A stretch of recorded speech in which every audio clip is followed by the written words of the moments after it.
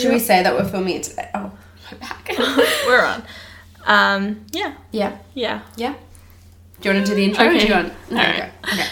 Hi everyone, welcome back to Do You Get What I Mean by Sam and Ork. This will be number 11. Yeah. We're filming this 2 weeks prior because next week we'll have a podcast episode out because it's on the Tuesday. But Wednesday I'm getting my tonsils out and I'm not exactly sure how well I'll be able to speak.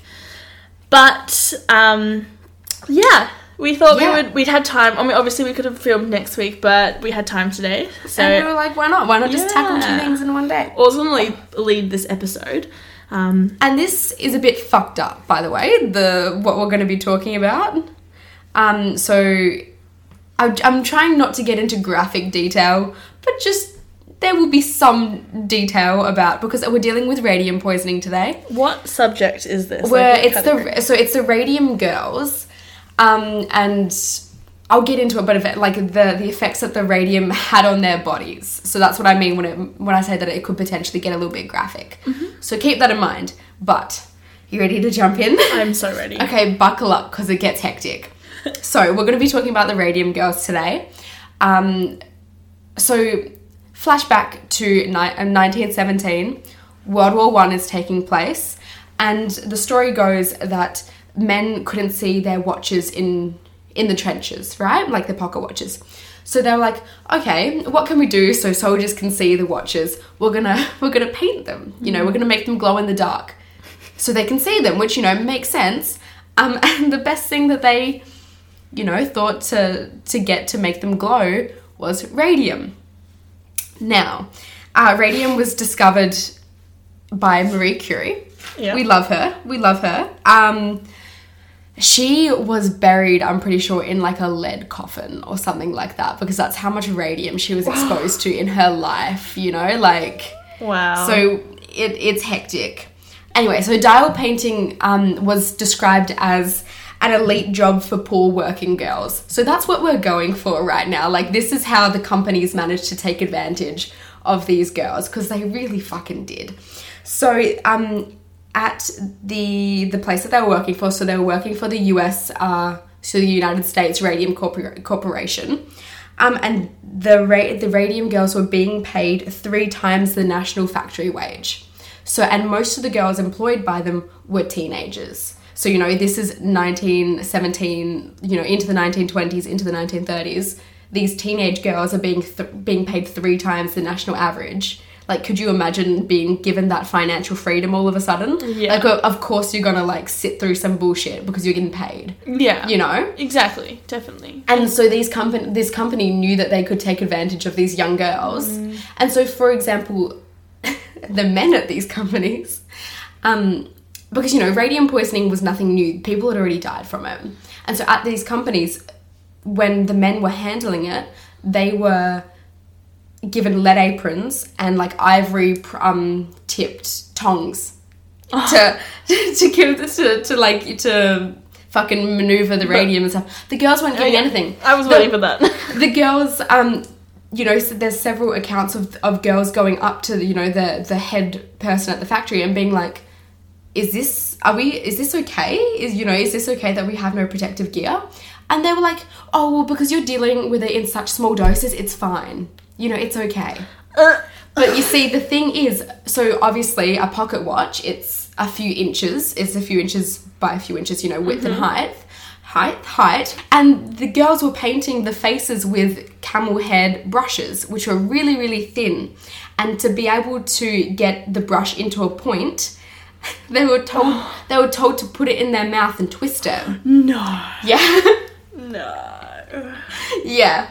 So these women were putting radium in their mouth, you know, and because when you paint something, it, like, the brush frays really quick, so you got to keep twisting it into your mouth to get it to a point. I was literally thinking, like, oh yeah, they have to, like, put their fingers on it to twist. I was like, that's bad. Then you said no, mouth? In their mouth, yeah, because their spit will keep it firmer. Anyway, so the women were being told that the paint was harmless, but not just the women, kind of the wider public were also being told at this point that radium was fine. Oh. So it was treated as like a cure or like for health benefits. So it was in toothpaste. It was in fucking, like drinks. You could get it in drinks and things like that. And it was like, yes, radium. Great times. That's crazy. And when was this? This was the 1900s. So, like, the early 1900s. So not long ago. No, I mean, it was, not. but I mean, like, I'm expecting, like, 1800s. No, yeah. And also because it made you glow. So it was, like, the cool thing. Yeah. Like, radium makes you glow. You know we'd be dead. And so these girls would get off shifts and leave the factory glowing. Like, straight up glowing from head to toe. My lordy. I know. We're going to jump ahead to 1922. And this is where it gets a little bit graphic. So I am jumping around a little bit, but, sorry. So there was a woman called Molly Magia? Magia? Yeah, I don't know. She was having... I can't even talk about this, hey? She was having pain in her teeth. So she went to the doctor. She went to the dentist. The dentist is like, okay, yeah, you've got like an abscess or something like that on this tooth. We're going to pull the tooth. She comes back the next day. She's got another tooth issue. He's like, okay, we'll pull this tooth as well. And in her mouth, there's just abscess and abscess forming. And the dentist is like, what's going on here? So the dentist gives her like fucking aspirin and sends her home. She goes back again. The doctor touches her jaw, just touches it, and it breaks. Like, oh my God. Yeah. So, and then I was just reading, when I was researching this, an account from the dentist, and it's like, he was saying how he had to remove her jaw, but he didn't even have to, surgically remove it. All he had to do was just go in, like, with his hands, just go into her mouth and just pull out her jaw, because she was literally falling apart from all the radium exposure. Ew. I know. Oh. I know. That would have been extremely horrendous to watch. Or to be... Just imagine being that dentist. Imagine being her. Yeah, I mean, fuck yeah. Anyway, so she dies at 24, the same year. Okay. Yeah. Alright. So skip back. We're going to skip back a little bit to a woman called Grace Fryer. I say woman.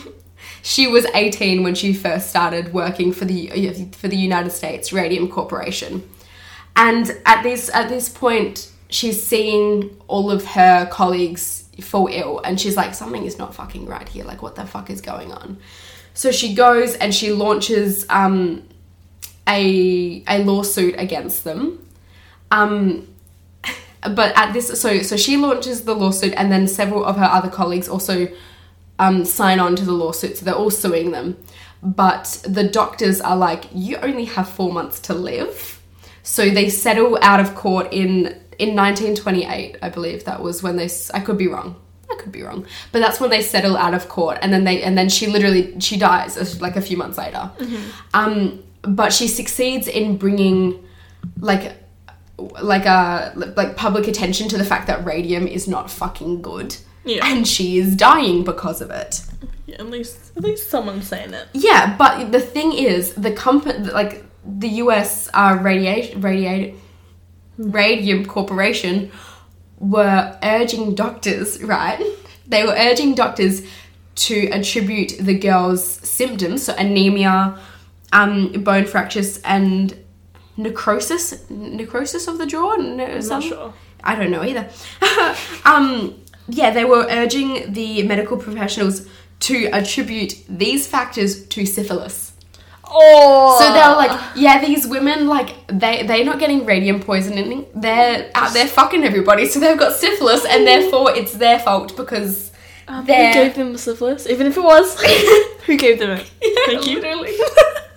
No, they're immoral women. So, like trying to straight up slander these poor dying women in the fucking press. They would probably still do that today. 100%. 100% they would still do that today. And it just, man, it gets me fired up.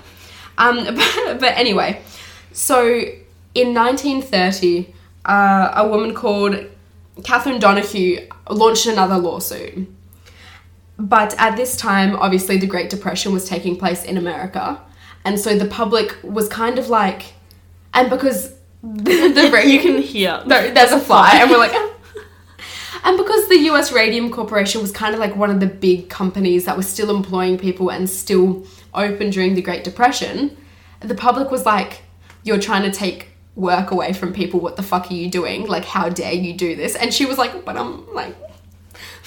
it's not my fault, you know? Like, we have been told from day one that radium is not a bad thing. We were told to put it in our mouths and take some of it home, you know? Take it home. Literally. But in 1938, she won the case. So so it was like she died, but she won. She won. She helped people in the future. Yeah, and actually by her winning, led to the establishment of the Occupational Safety and Health Administration. So we love that. When did Chernobyl happen? The 80s? Wow, that's a lot longer. I literally, for some reason, I was like, yep, same time. It makes sense. Okay. I obviously haven't watched the show or looked into it. But there is a film, I believe, called Radium Girls. I think it's got Joey King in it. And I think it's... I want to watch that. That seems interesting. Yeah. So it came out in, like, 2019, 2020. It could be 2020. Okay, me being like, 2020 it's now. No, we're in 2021.